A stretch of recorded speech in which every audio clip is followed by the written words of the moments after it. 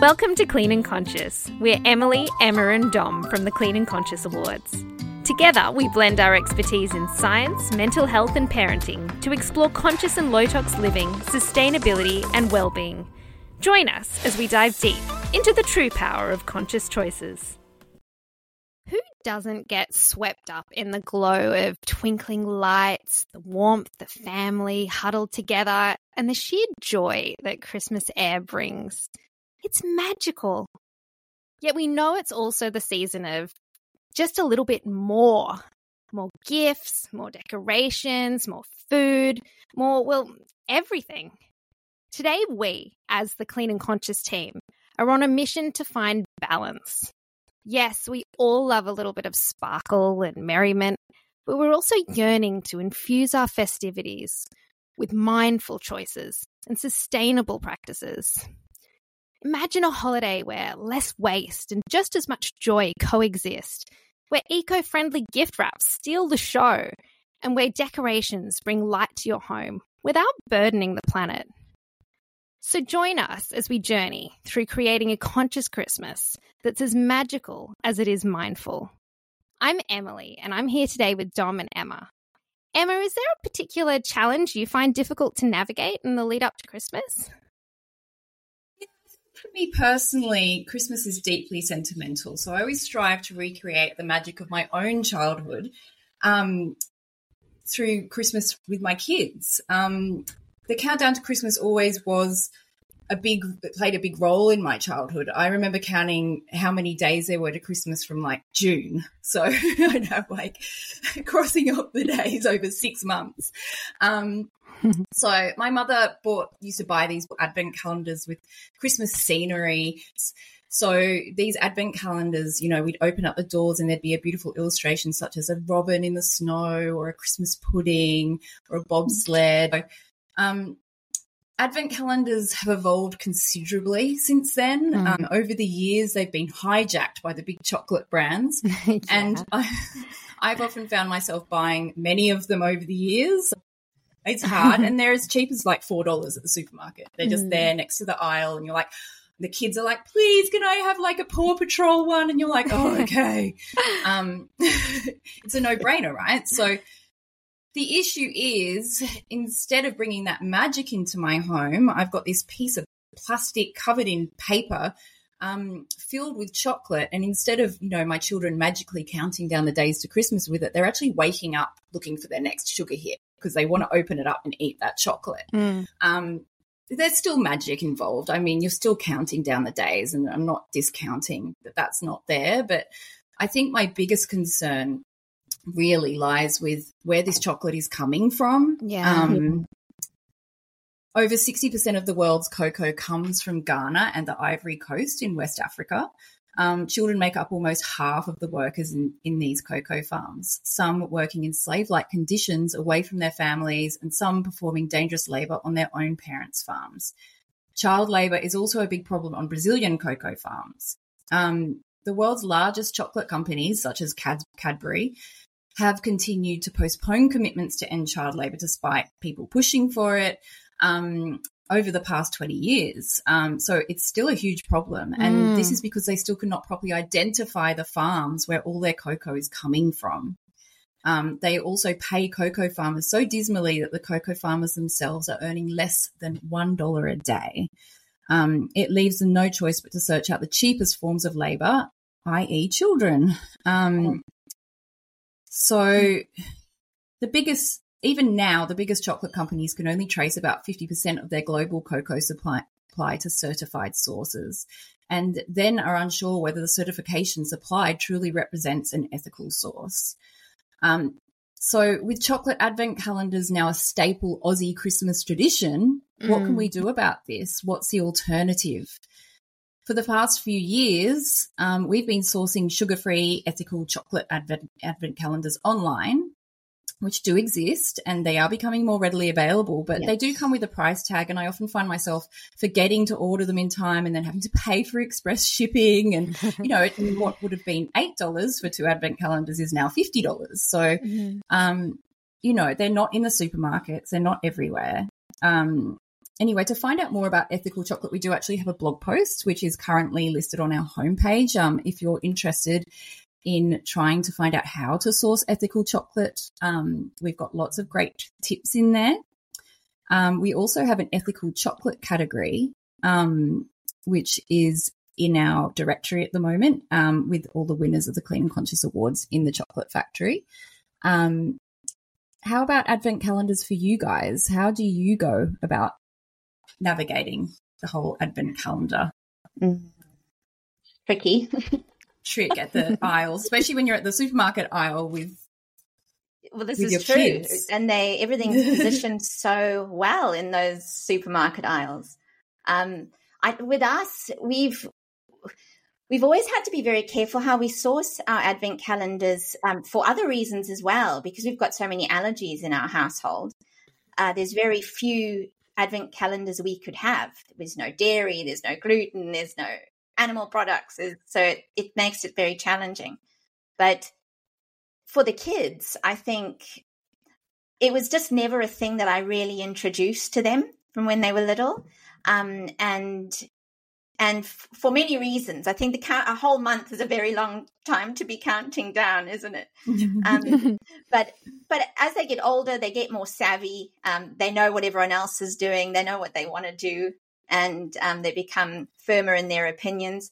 So I think now I am so relieved that this shift has come at a time where my children are the age that they are, and the shift being that now there are these eco-conscious, allergy-friendly advent calendar alternatives, which, as you say, they're not always as easy to source or not always as affordable, but they're there. And I feel like that is the hope. That is the hope. They're there. And I think they can only become more popular and more easily sourced, and then they'll become more affordable, which is, I think, that's what we need to be aiming for. Yeah. Yes. And what about taking chocolate out of the mix altogether? Well, that's what we do. Being married to a dentist, the idea of having what he'd call a sugar attack every day with the advent calendar it just didn't get the vote. It would have been too much of an argument, even with the ethical chocolate, although I'm a huge chocolate lover myself. The awards chocolate on purpose, dark chocolate with rosella and mountain pepperberry is an absolute favorite of mine. But with what we do actually for advent calendars, we use these wonderful Acts of Kidness cards by Camp Quality, which is a charity supporting kids impacted by cancer. And there's a card each day in the lead up to Christmas with a kind act or activity to make someone smile. For example, writing a gratitude note to someone, or creating an artwork with nature, or having a family water fight. The water fight date, I don't know what it is. It's always on like the coldest day of December. And so sometimes I have to like sneakily just kind of swap the cards around. But it's just fun and kind of creates the Christmas spirit without actually having any chocolate or plastic or anything else. But the children look forward to something new on the day. But I've got a friend who wrote her own. So you don't need to buy anything. You can just collect a whole bunch of really fun, nice little activities to do and pop them in an envelope. It doesn't have to be tricky either. Yeah, I love that idea. I've actually been doing a bit of research lately, and because I really wanted to remove chocolate from the equation so that my children weren't just waking up, looking for that hit. And so I found some advent calendars, and there's actually a Scandinavian one, which I'm really excited about. And it's that older style that my mother brought into our household. And there's actually also, I think each one comes with like reusable stickers as well that you can then put on like a scene sticks. So I feel like that's bringing back in that original sentiment that I felt I've been searching for through these advent calendars that's been lost. Absolutely. So that we can bring in that. The similar concept, the ones with the books, I've seen those. Yes. The books. That's great. I don't know about the books. What are the books? Yeah, some of them you can get like a big pack of 24 little books. I know Disney does them. Okay, yeah, and you can cute. read a story each night. That's nice. Yeah, we actually have those too. I forgot. Yeah. Thanks, Dom. I'll get them out of the attic. That's it. They're reusable. You don't even have to refill them each year. They're classic stories. When I think of Christmas, I think of Christmas trees, but obviously there are lots of different types of trees to choose from, fresh cut trees, artificial trees. I've even seen tree shapes made from like stacked books or decorated ladders, and even once a pineapple. They all have subsequently different impacts on the planet. In our house, we use a wooden Christmas tree that I picked up from Facebook Marketplace about 8 years ago, and I love it. It sits flat, and then I unspiral it, and every December it's just ready to go. Emma and Dom, what do you do for your Christmas trees? Well, since we moved up to the Northern Rivers, the gardener at my son's school, he has a farm on the pocket, and he has a lot of weeds on that farm, which just happen to be Norfolk pines. And they need to be weeded every Christmas.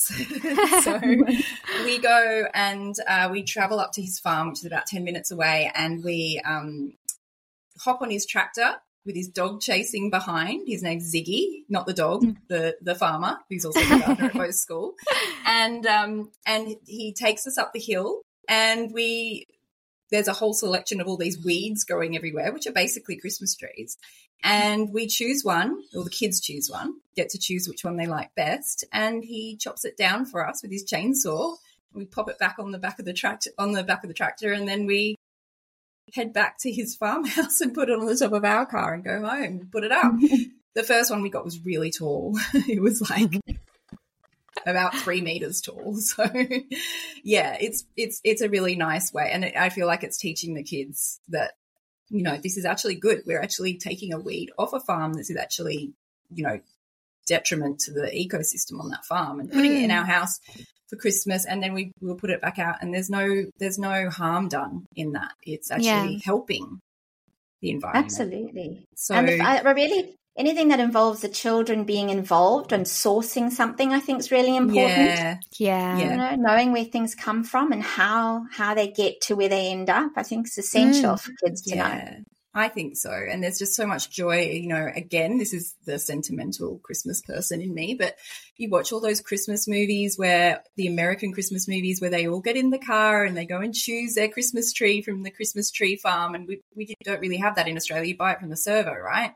So I feel like there's that joy in doing that as well, in having absolutely that moment of choosing your own Christmas tree. Yeah, for sure. I love that. We're sort of our story is not so glamorous. I feel like yours is a beautifully glamorous story. Ours is pre-kids. My husband and I were living in a very small apartment, and let's put it this way: we had to search for coins to pay for dinner certain weeks. Because we were not doing very well at that point. He was doing an apprenticeship. I was studying, so you can imagine.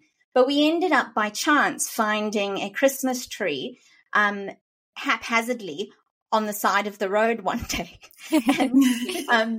And we did do a look around to make sure that it wasn't someone just dusting their Christmas tree out, but it was particularly damaged and small. And so I don't think anyone was putting it out there to sort of clean and reuse later. So we took it home, and we used that for many years. And then as we had children, and they sort of got to about, I think my eldest was about 2 or 3, we were living in a house, and our neighbors, again, same story, they threw out this incredibly large tree. So we have made it in the world of trees. This tree is beautiful and it looks real. But again, it was just something that someone was no longer going to use. It was thrown out and probably would have ended up in landfill. So I'm glad that we have that. Oh, that's amazing. Reusing. Yeah. I'm sure there are a lot of Christmas trees out there that could have gone to a different home, rather than absolutely about the reusable ones. Yeah. Absolutely. You see people change trees once a year. Yeah. Yeah. And with the artificial trees, the part of the sustainability is only if we keep them for a long enough time, a group called Ellipsis actually crunched the numbers, taking into consideration production, transport, and disposal. And they found that an artificial Christmas tree needs to be used for at least 20 years to be more sustainable than a fresh cut Christmas tree. And then obviously it won't decompose in landfill for hundreds more years. So being able to reuse something like that, Dom, is hugely important to its overall sustainability as something that has been made and is existing in the world. To then be able to use it is really valuable.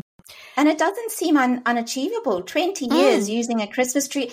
Again, it could be something sentimental that you pass down. There's no reason why you can't. They're not disintegrating on us. No, well, that's true. It's just that people get into that idea of newness and swapping and moving on. But I love that about Christmas, of reusing and taking something where you've got all those memories attached to it and finding it again.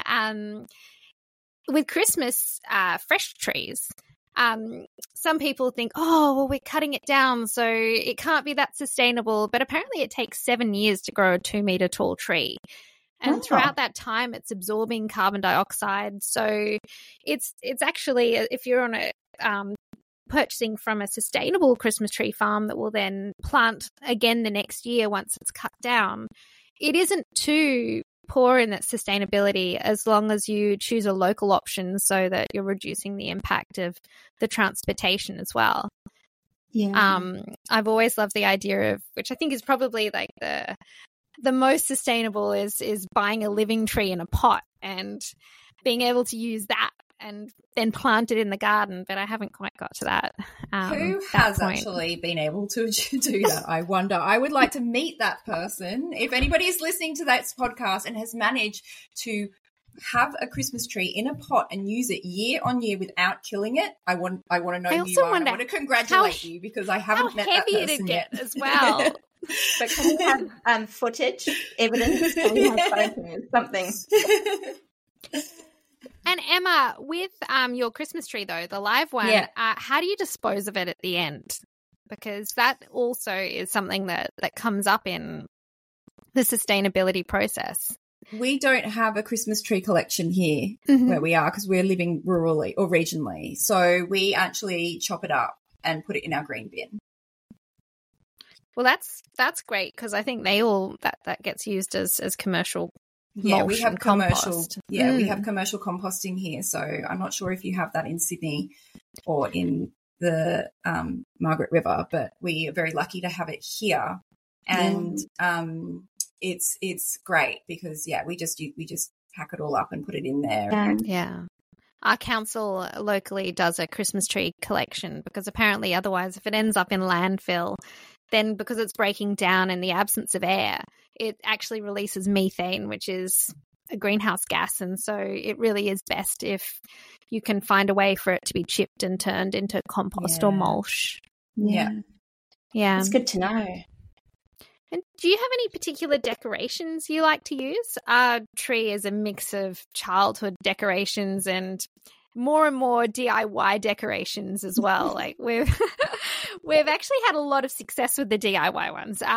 Although we did have like some salt dough decorations that molded. So that wasn't a goer. But we did once make a wreath by like bending a wire clothes hanger in a circle and then weaving in eucalyptus leaves. And the children collected cicada shells off the trunks of some trees and painted them gold. Oh, I love that. We just had these gold cicadas just everywhere, which is not for everyone, but it's pretty fun.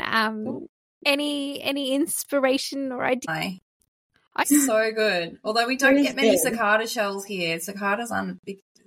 I miss the cicadas actually of Sydney. Yeah. Well, I think there are some seasons where like some Christmases it's dominant and it's just deafening, and others, I don't know, just the environment's not right and we don't get as many. But fingers crossed for a loud Christmas then. I want one. I miss it. Yeah, it's what Christmas is, the sound of Christmas. There's that me being sentimental again. It's true though. It's true. We used to collect pine cones as well, which was handy. Yeah, and you can paint them and the kids can decorate them.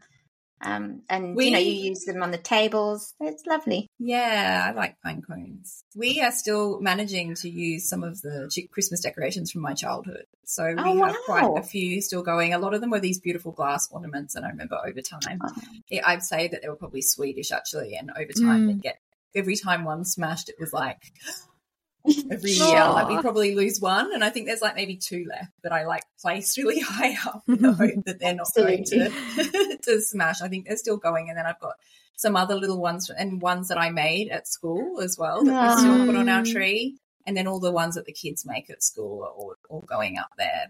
Yeah, and absolutely, the kids' craft seems to be a common theme amongst parents.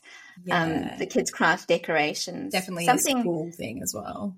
Absolutely.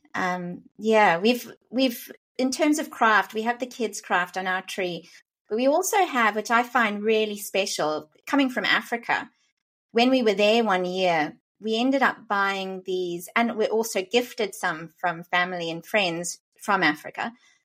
They are little ornaments, African animal ornaments that are hand painted by individuals in really terrible circumstances.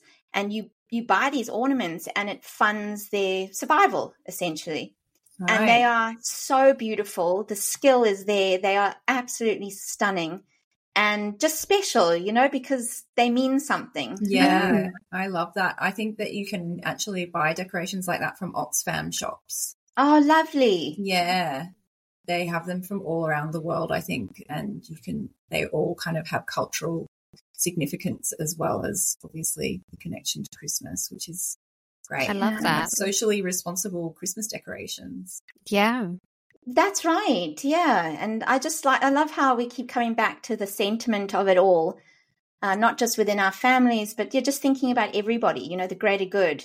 How can we give back? How can we help all the time, even with things like decorations, which you might not always think and about. then hopefully those decorations have a story, which, and sometimes I know when you buy the ones from Oxfam, they do come with a story, and like you find out sometimes who made it, where they are, what their life is like. And, if you buy that decoration and you tell your children that story each year at Christmas time, and then perhaps they'll be telling their children that story each year at Christmas time. That's right. That kind of like level of consciousness into that sentiment as well. Absolutely. Yeah, you're right. A lot of these decorations came with actual images of the person who had made the decoration, which I thought was spectacular, because then you can put a face to the story, because I feel like that really makes a difference, putting a face to the story. It, just knowing that this is an actual human being. And quite often you can see the suffering in their eyes in these images. It's really confronting. And the nice thing is that way you can actually have them hanging on the tree too, their images. Why not? It's part of with the decoration. Yeah. I love the idea of giving back at Christmas, and seeing. Yeah, I mean, it's the spirit of giving, and it's the true spirit of giving. It's it's powerful. Yeah, well, this is. I mean, Christmas. I think the thing is that we're spending so much. We're doing so much purchasing at Christmas. You're talking about we're buying decorations, or, for those of us who are buying new trees every year, we're expected to then buy gifts on top of that, for work colleagues, for family, for friends. And then on top of that, not only do you have to have a gift for everybody, the gift needs to be wrapped in appropriately themed wrapping paper. Because, God forbid you give someone a Christmas gift with happy birthday wrapping on it. And then on top of that, you're expected to provide a appropriately themed Christmas card that goes with the wrapping paper. And I mean, not only is this stressful, but it's expensive and wasteful, Yeah. I mean, Care Australia actually conducted a survey of 1,000 Australians and found that Australians are estimated to use 150,000 kilometres of wrapping paper this Christmas. And that's the same distance as nearly 4 times around the world. So how do we... This is just Australia, right? Just Australia. Yeah. So imagine that times,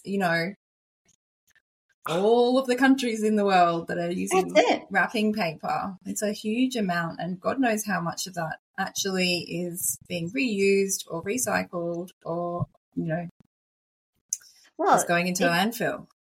Exactly. And I mean, sadly, I think when things become the norm, we very rarely question them because it's just what's always been done. So we just continue to do year and year again. We do the same thing over and over without sort of stopping and thinking to ourselves, how can we do things differently?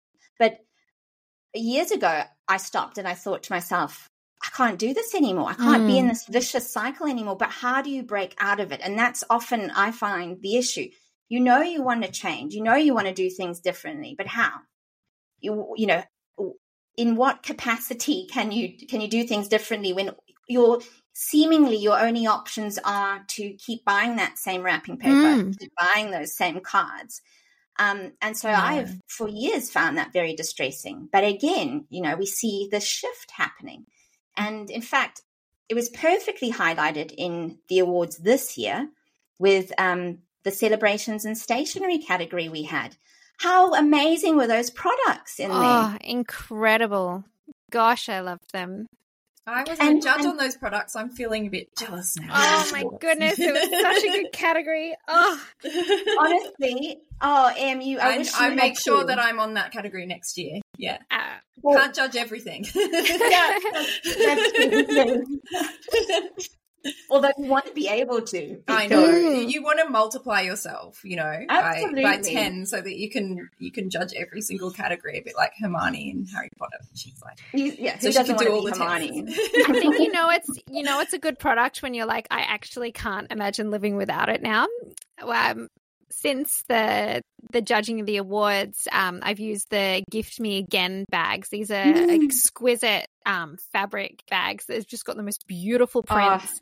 And they come in different sizes, and I use them for a couple of family birthdays. And not only do they look spectacular, but it's so easy. It's so quick. I've never had such quick wrapping. I just pop all the presents in there, and then Bella has like a little sack to open on her birthday, and it worked so well. And Christmas, I'm really looking forward to it because it'll be so quick. The night before, it won't be this crazy, laborious wrapping. I can just pop them into those bags and I'm ready. How many amazing. Bags does it come with? This set? I think it's 5, but they come in all different sizes, so I could put a few presents in the bigger bag. You could absolutely, like a Santa sack if you're using it for Christmas. For the birthday, I tended to open it myself and then give her presents from the bag rather than her suddenly getting a stack, just to keep it all special and one by one. Yeah. But it didn't change the specialness of it because the bags just look so beautiful. They've got just a gorgeous variety of different patterns. And the drawstring, they had drawstrings at the top, so you close them. They were, and that replaces the need for wrapping paper. There you have it. We have a couple like that, but I'm not going to say where they came from because it's not a very conscious brand. But they do provide gifts now in these, and I think that's a good step in the right direction that someone like this retailer is sending gifts to people in these reusable drawstring gift bags, which you know is comforting to know. So we choose it as the option because we have to buy gifts for people in the UK, and sometimes we use them, and I'm trying not to anymore, but there is an option to use a reusable drawstring bag, and so we bring them out every Christmas and birthday too. And how do we go about, though, if we want to keep on using these reusable bags? What about gifting friends? That's when we want to keep the bag. What can be a solution around that? Or something that I have just discovered, and I actually have been wanting to do it for years, was I can't remember how to say it, but this is a Japanese way of wrapping gifts, and you basically just get a piece of fabric and you put the gift in the middle, and you just bring up each side of square and just tie them all together, and it's so easy. Like it's like furoshiki, the way of wrapping. So, yeah, and it's so easy. I was kind of not doing it because I was like, oh, that looks really hard and I'm not very good at origami. But, like, I hear you. It's actually not origami. Like, it's like serious wrapping for dummies. Like, it's so much easier than wrapping presents. And so I've just got all these old little pieces of fabric. My mom's a sewer, so she's got loads of just bits of fabric lying around. Yeah. And I've just I'm going to do that this year because I only just started doing it for someone's birthday. And I did use a really nice piece of fabric that I would have liked to have kept for myself. It looked so good. Yeah. I mean, with family as well, extended family, you could always have an understanding that these bags go round and round, you know. When it's your birthday, then you swap when it's the other person's birthday, and it just keeps going backwards and forwards. Yeah. My mum's decided to like DIY a whole lot of fabric bags. She That's was inspired. But I do that awesome. whole roll of recycled brown paper and brown paper packages tied up with strings, anything like I love that. where it's a present for teachers or anything like that. That's tends to be how our presents come, with just some paper sticky tape so that it can all be recycled, because that's the thing with all those Christmas wrapping papers. So much of it has a little bit of plastic in it. Apparently the way to tell if it's even recyclable is you scrunch it, and if it stays scrunched, it's paper and it's recyclable. But otherwise, if it's kind of unwrapping in front of your eyes, then it's not even recyclable at the end of the day. That's a really good tip. Yeah, that is a good tip. I mean, talking about paper, we also would source recyclable or post-consumer paper that has just been, it's very sort of raw in its form, but you can wrap it around a gift and then the kids draw on it. Yeah. So it's personalized. You don't need a card then. You've got your writing.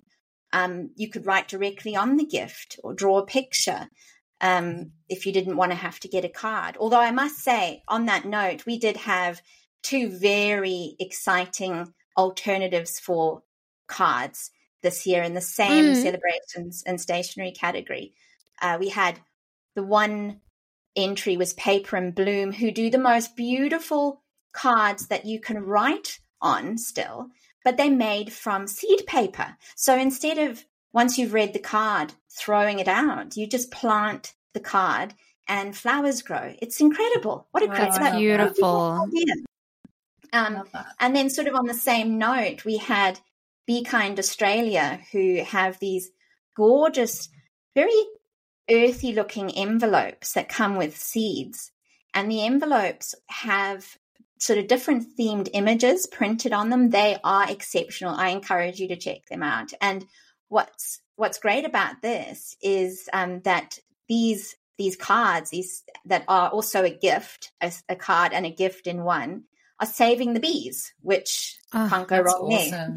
That's awesome. And to discover all of these gifts, you can just go to www.cleanandconscious.com.au/directory and search for our celebrations and stationery category. That's where you'll find all of the products that Dom is talking about right now.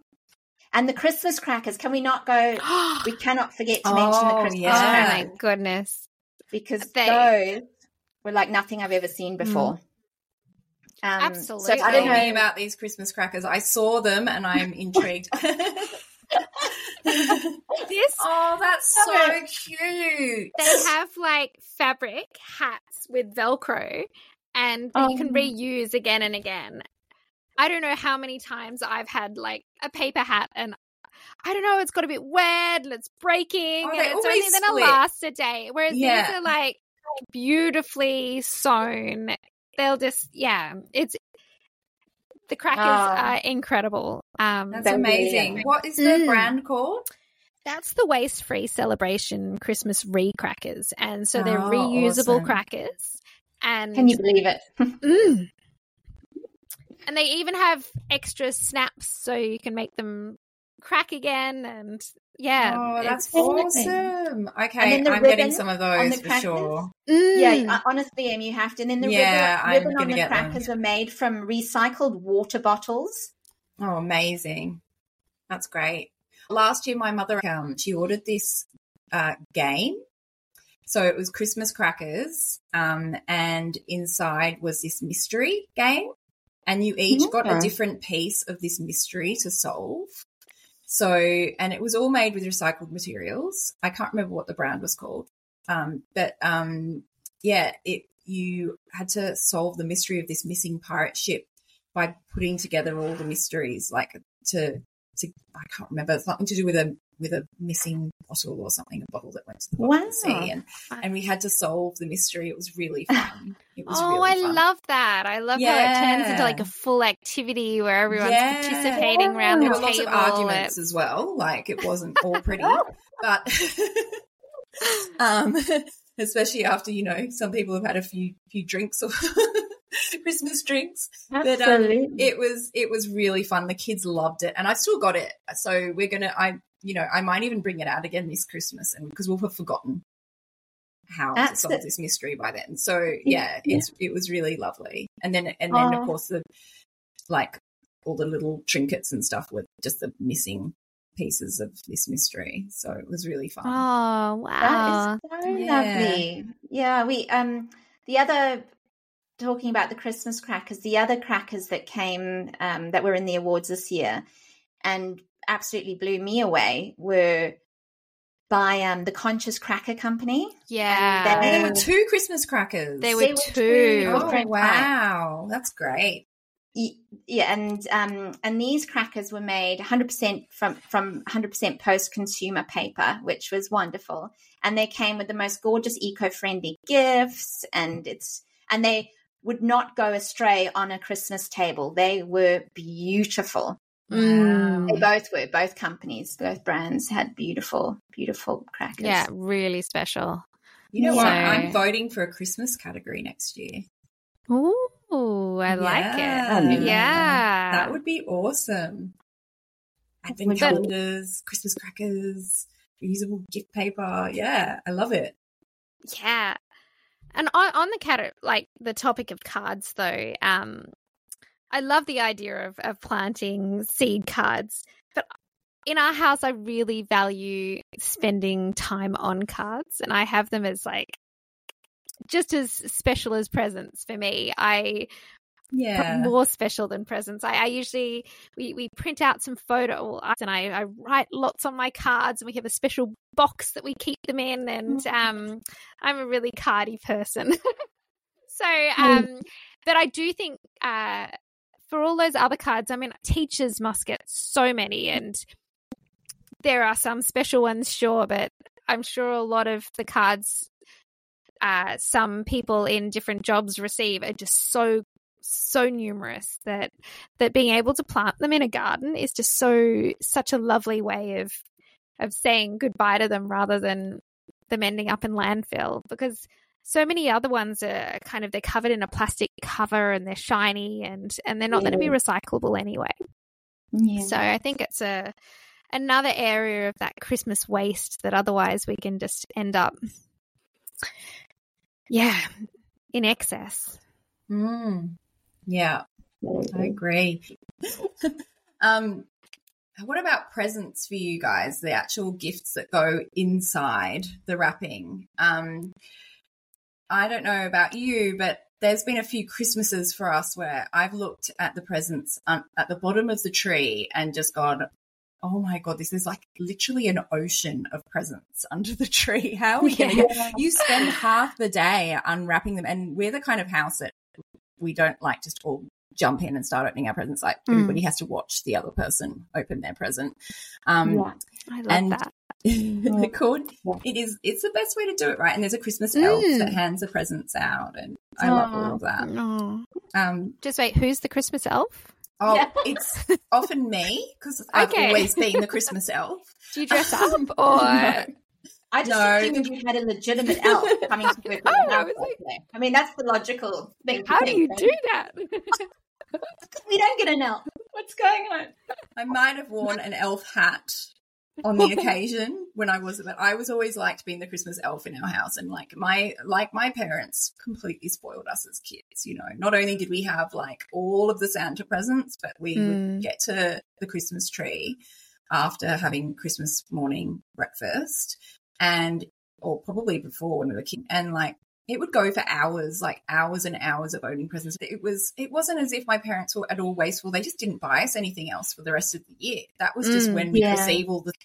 I find, you know, we can go overboard in my household, especially because I'm quite mindful about the gifts that we buy our kids, because I spend all year kind of just like, we do the same thing. We don't really buy them anything throughout the year except for their Christmas and their birthdays. And so I spend the year kind of taking note when they ask for something or when I can identify there's something that they need.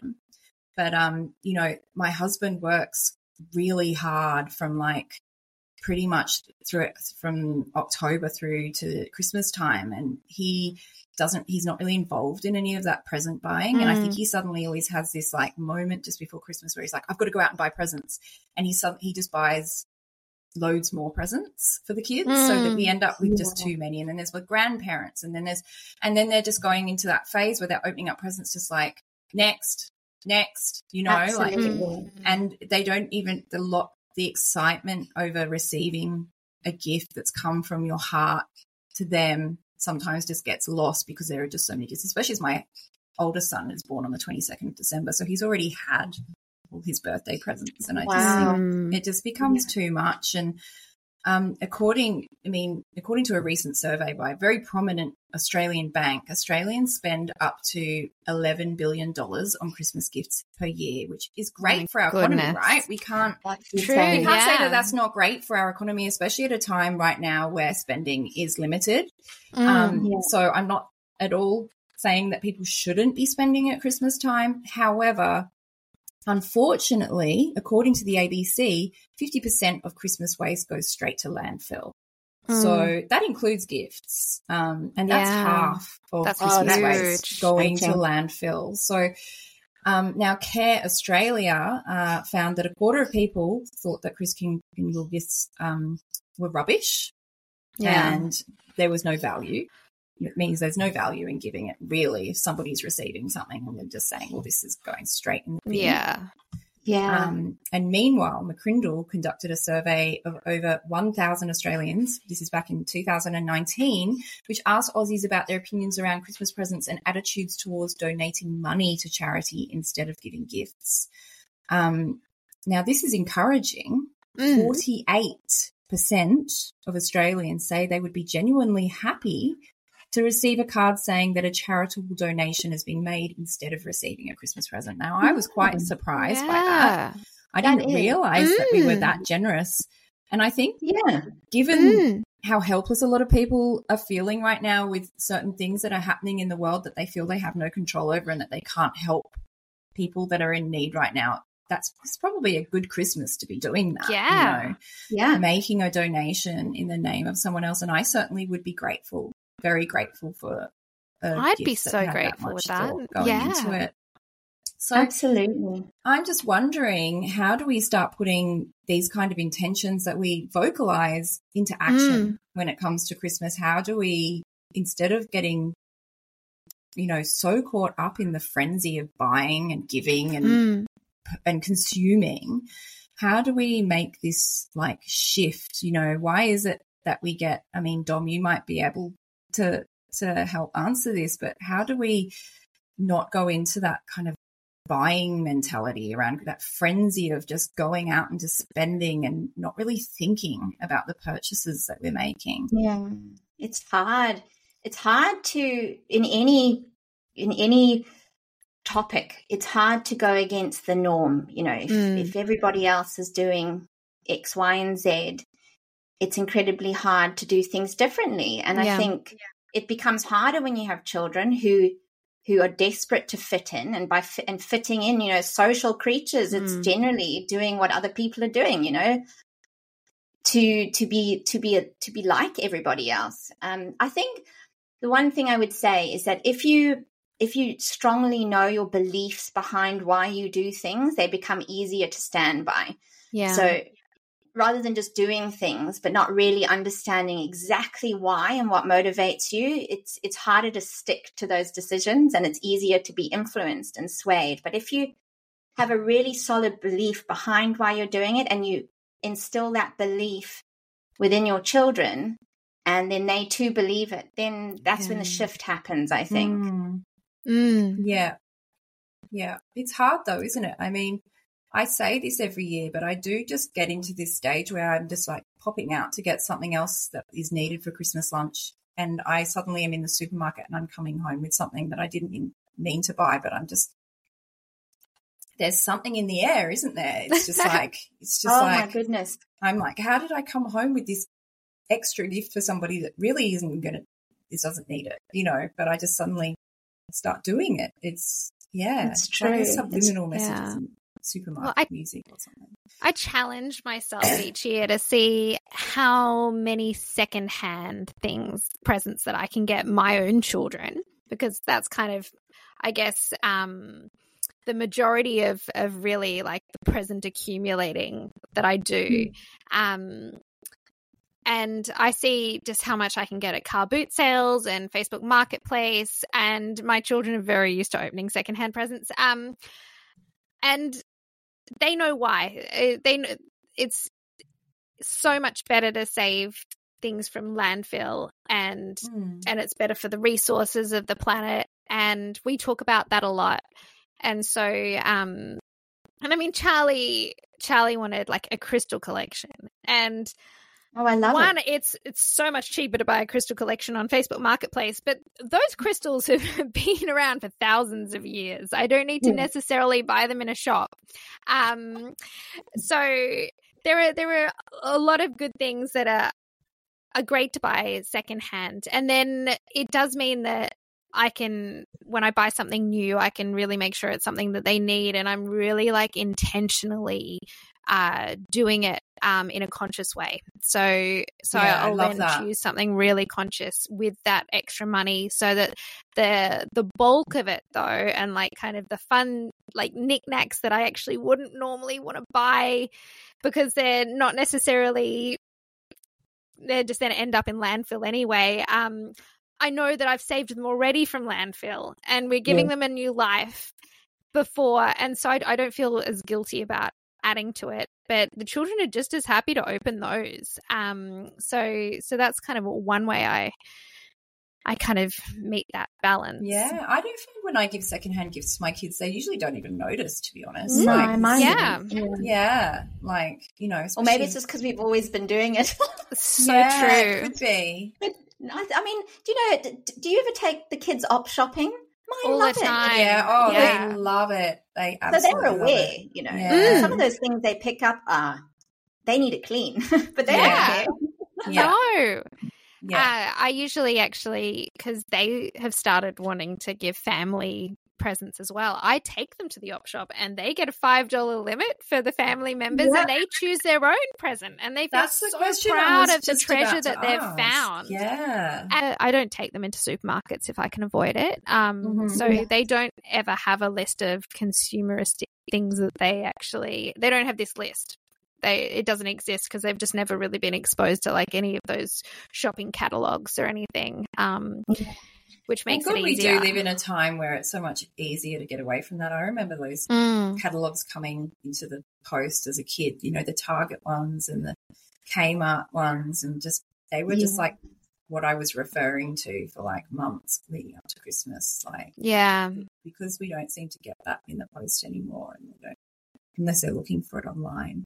I'm glad that we've kind of moved away from that kind of catalogue shopping.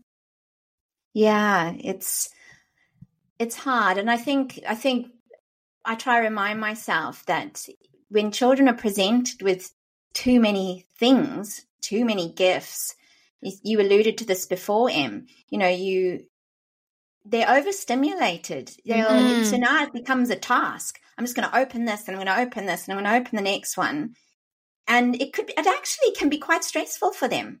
They just don't have the name to put to the emotion, but they get hyperactive, they get worked up, they behave badly, they seem ungrateful, but they're just overstimulated. Yeah, and it's just a dopamine hit, isn't it? They get addicted to the dopamine hit of opening the present. Don't we all? Yeah, absolutely.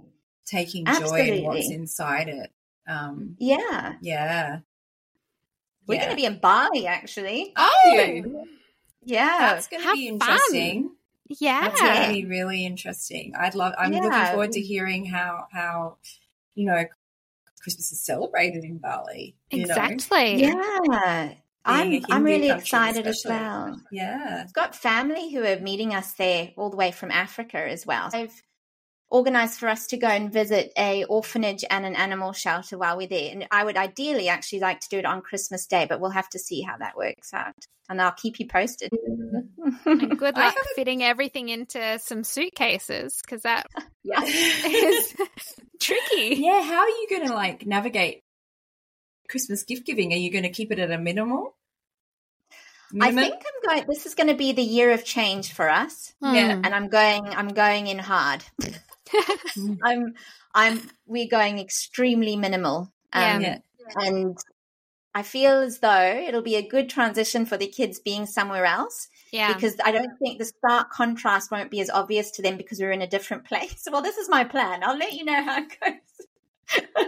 But also, the other thing you have to think about is bringing gifts back with you to Australia. Like, you might need to have a little chat to your family and say, can you keep that weight down? Because otherwise you might end up having to pay excess on your suitcases coming back. Well, this is it. I suppose in my head I have this vision of going over with lots of useful gifts for the children at the orphanage. Oh yeah. I love that. Yeah. And whatever we can bring for the animal shelter, I'll have to chat to them and see what they need. But sometimes they need towels and blankets and all of those things. But my idea is to go over with all of this stuff and come back with just good memories. Do you think that's feasible? That's what I'm aiming for. It's a good challenge. It's a good challenge. Very big challenge. But how is your family with gift giving? Are they going to overgive or? I receive so personally I ask that no one gives me gifts, and I haven't received gifts for Christmas from my family since they were born. Mm-hmm. The only thing I ask for from them is a drawing, and that's all I ask. Oh, that's nice. And how about giving gifts to your kids? Are they going to get overexcited and bring? Yeah, it's hard. It's hard because that's the thing. I can sit here now and say we're going to go minimalistic, but as we just discussed, as the time creeps closer, it's harder, isn't it? Find yourself dashing off to the shops the day before to get one more thing. I don't know. I guess find time it hard will with grandparents especially. How do you manage family giving? I know that we all go to this great extent to give mindfully and to reduce our own Christmas waste. But when it comes to family coming over on Christmas Day and bringing gifts, and sometimes I know some grandparents go so overboard. My parents are pretty good, but I know some of my friends really struggle with the amount of just constant presents and plastic that are being showered on them by their own families. And I wonder how, you go about that with your family. Well, my mum knows how I feel about all the excess plastic and consumption, and she kind of balances that because she now realizes that if she sources it secondhand or on Facebook Marketplace, that's my loophole. And so she can still get the colorful whatever it is, and as long as it was saving kind of its journey into landfill, I'll still accept it. So she still goes bumper big bags full of things, but they're now fabric bags that she's sewn herself, and they're things that she's sourced at a car boot sale, or something conscious, or clothing that she knows the children need, or something like that. That's great. So she's had to learn along the way, but they live close by, so I've been able to probably have a little bit more input and presence in there than say grandparents who are living further away. Yeah, I was just going to say, if your mum ever starts taking orders for the bags she's making, please let us know. Absolutely. Well, we'll see. It's the first run of that. But she got busy in the DIY. She's really inspired. So yeah. I also think with those T-shirts that are have a hole in them or something like that, but they're still good fabric. I'm not very handy with a sewing machine, but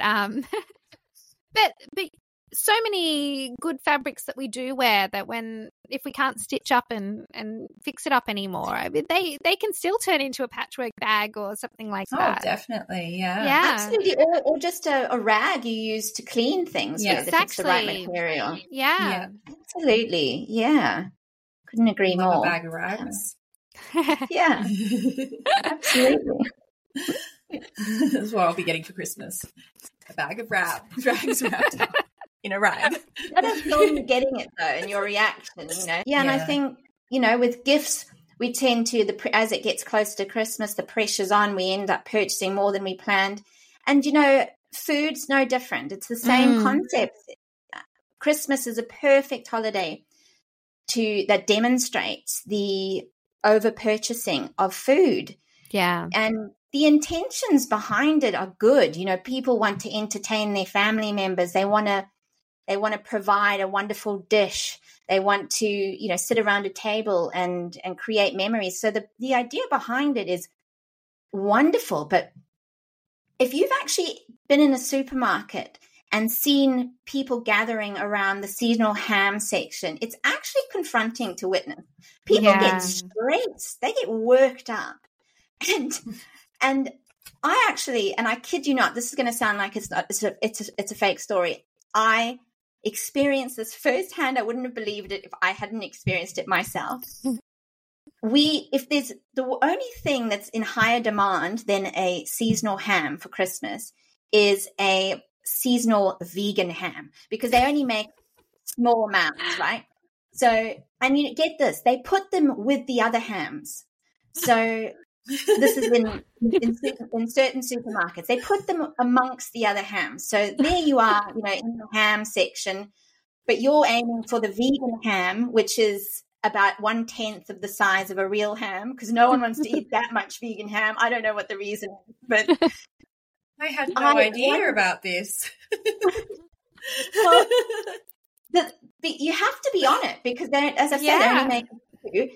One year, I thought I was being very casual about the whole thing, casually strolled past this section, saw there was a vegan ham, and I had been cruising the aisles once a week to see when the vegan hams were coming, I won't lie. Saw there was a vegan ham. I reached out to grab the vegan ham, and this woman put her hand over my hand that was holding the vegan ham and tried to intimidate me through, eye contact. God, this is like Christmas holiday movies. Oh my goodness. Honestly, I felt like I was in one of those bad Santa movies, where everyone's saying, who got the ham, Dom? Well, I was torn at that moment in time, because that whole concept of Christmas is the time to be kind and Christmas is the time to, But you also want that ham that you've been cruising the aisles for every day. I had no idea that there was this whole vegan ham world going on at Christmas time. This is like... Oh, there is. But, it's harder when you need a vegan ham that's also gluten-free. So trust me, I think... Oh, no. This is a whole other... At the end of the day, I got the ham. And the reason being is that I just didn't let go. Did your ham get there first? Absolutely. She held on to my hand that was on the vegan ham. At first I thought it was a friend saying hello, but then when I looked up, I saw that there was nothing friendly about her face. It was just a hungry vegan. Anyway, I actually haven't bought a vegan ham since then. Oh, because you were so traumatized. It just wasn't worth it. I think the thing is, I walked out, and whether it was instantaneously or the day after, I kind of realized there was something really problematic with that interaction. And it was a state of frenzy. That's how it felt. And then when you look into the facts about food consumption over Christmas, so they say that December and Christmas time is a peak time for food waste. And like we said, it's mainly due to these big get-togethers we have around Christmas Day. But the National Food Waste Strategy Feasibility Study reported that each year, Australians waste 7.6 million tons of food across the food supply chain. And this equals around 312 kgs per person. and can cost up to $2,500 per household per year. So $2,500 per household. And they also found, it is. They also found that the amount of land, so this is part of it that many of us don't consider. Mm-hmm. The amount of land used to grow this wasted food in Australia covers more than 25 million hectares. So this is a land mass that's larger than the state of Victoria, for example. Oh, my goodness. Wow. And that's per year? So per year. Okay. Oh, my goodness. And I wonder how much of that is attributed to Christmas, like, the food that we waste over we the Christmas period. Have more gatherings and I guess all those picnics and barbecues and even Christmas Day. I mean, everyone brings a plate, but once it's been left out a few hours, less people feel like bringing it home again, don't they? I know. Wow, yeah, in the heat. It. That's it. We're not eating Absolutely. as much as the Northern Hemisphere. You mean this whole like feasting, was birthed in the Northern Hemisphere where people are cold and they are hibernating essentially and they want to eat more, whereas we are in the hottest part of our year. And which is why obviously the Christmas menu has kind of evolved into something a little bit different. But it's not natural for us to be eating this much at this time of the year, right? And people don't feel good after it. From a nutrition standpoint, you have people feeling really terrible about how, and I hear the words a lot, how I've let myself go, in the sense that they've just overconsumed. They feel sluggish. They feel foggy. They just don't feel well, healthy, fit and strong, And then they've got all these boxes of chocolate sitting there, still uneaten, because they were given all these boxes of chocolate for Christmas at a time. Yeah. And I would prefer it if I received my ethical Christmas chocolate in the winter. That's true. That's when we need it. Christmas in July chocolate. Yeah. There you have it. Yeah. I feel mind you, that said, I do love food Christmas gift.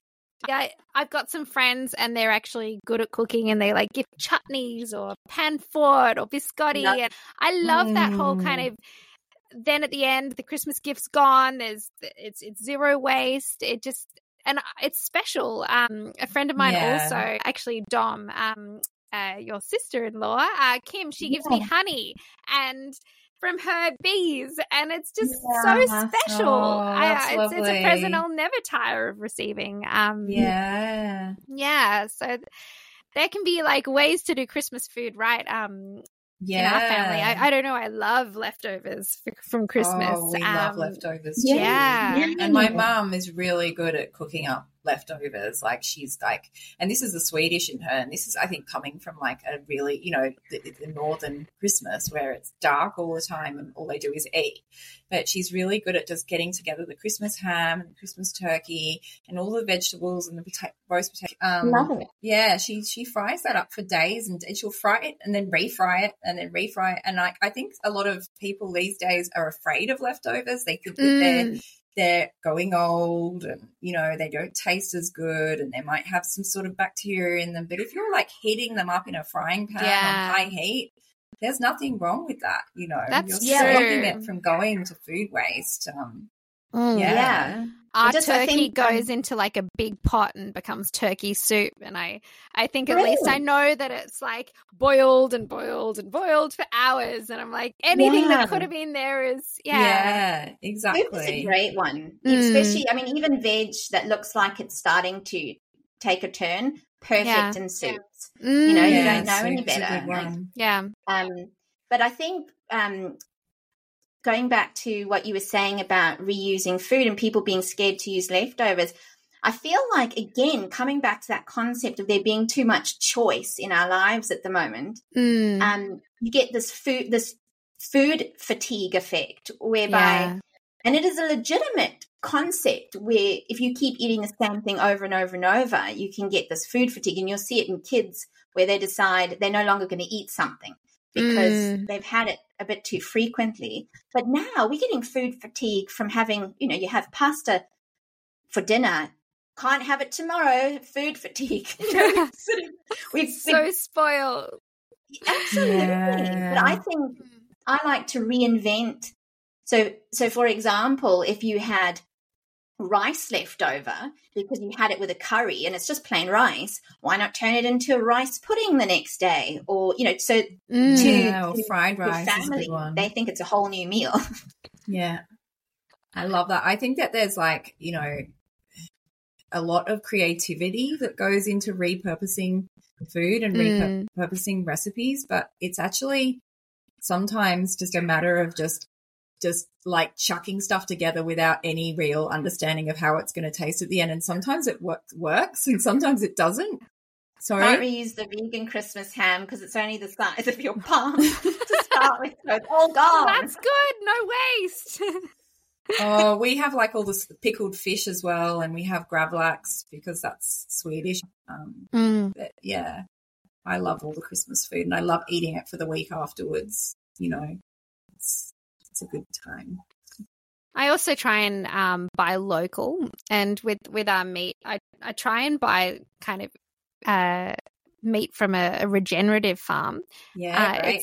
It always costs a lot more, but they are trying to like rebuild organic matter in the soil and restore soil biodiversity, and I do think, I mean, it's a bit easier in our house because we've got 2 vegans and a vegetarian, and then we've got a few meat eaters. So to be honest, the amount of turkey that we actually eat is quite small. So we can invest a little bit more in the turkey that we are eating. And we do try and buy from our local farmers market for our fruit and vegetable ingredients, just in order to reduce the carbon footprint and support the local farmers as well. I think that's what we're saying. Do you buy the meat that you buy from the regenerative farm? How do you source that? Is it online or? Yeah, it's online and then delivered. Yeah. Okay. Yeah, we have I think we're lucky because I live regionally and we have so many farms around us. So we do buy from the local butcher that sources from local farms, and obviously being here, that's there's a lot of regenerative farming and organic farming going on around us. So I feel lucky. Yeah. I think it is a challenge for a lot of people to find ethical meat. Like how, as somebody living in a city, where can they go to buy that kind of meat? Maybe it's a good idea to start going into your local butcher and your local supermarket asking for it, I guess. And do you have an organic turkey, or do you have, maybe if we start pushing for this, then we don't have to spend extortionate amounts on shipping and sourcing things online. If our supermarkets and our local butchers actually start providing it and sourcing it for us. Absolutely. Yeah, couldn't agree more. In our family, so I just wanted to touch on like intentional Christmas traditions, and if you had any ideas. So I love traditions, and I think that it can just create special sentimental moments and times of connection. And so I'm always looking for the next one to add in to our family. But one intentional Christmas tradition I introduced in the last few years was to give focus on reconnecting with nature, and we choose a gift to give our garden. So I love that. Yeah, so it's really fun with the children. We added a little like kind of woven house for a bird. It was only like 25 centimeters high with a little kind of doorway, and it was so rewarding to find that this year a bird had actually nested in it, and there's like now a little nest, and it's in the branches of the tree. So it's kind of waiting for another. Yeah, and this Christmas we've got like a little native bee hotel to install. Aren't they beautiful? And is that a gift that you wrap up for under the tree for the kids, or is it something that you all think of together? It's more something we will do in December in the honor of like gifting to the garden. It won't necessarily happen on Christmas Day. It'll just happen whenever the time's right. But yeah, it's something we do do. And it's just, I don't know. I mean, one year you could make seed balls for the birds or put together a nesting box, but they're all the things in the future of I love the seed ball idea. That's wonderful. Yeah. As making seed balls in this family, I feel like we'd make one for the garden, one for us, one for the garden. What is a seed ball? I don't know what a seed ball is. Can you explain to me? It's just basically you create a mix of bird seeds with a mixture that can stick it together, and you dry it so that it's just like a solid ball that then you could stick a little bit of wire in and like hang it from a tree branch or a clothesline or whatever. Okay. But then also a yummy treat for us to have if we make it. Yeah. Which is lovely. I love the idea of the native bee home. I'm looking forward because we have a native bee home at, I think, my son's preschool as one. And those bees are so different to the bees that we know, the European bees that we introduced. They're completely different. Like, I had no idea. They look different, and they take so long to make honey, and they're so precious and so important to our ecosystem. And I'm looking forward to hearing how that one goes.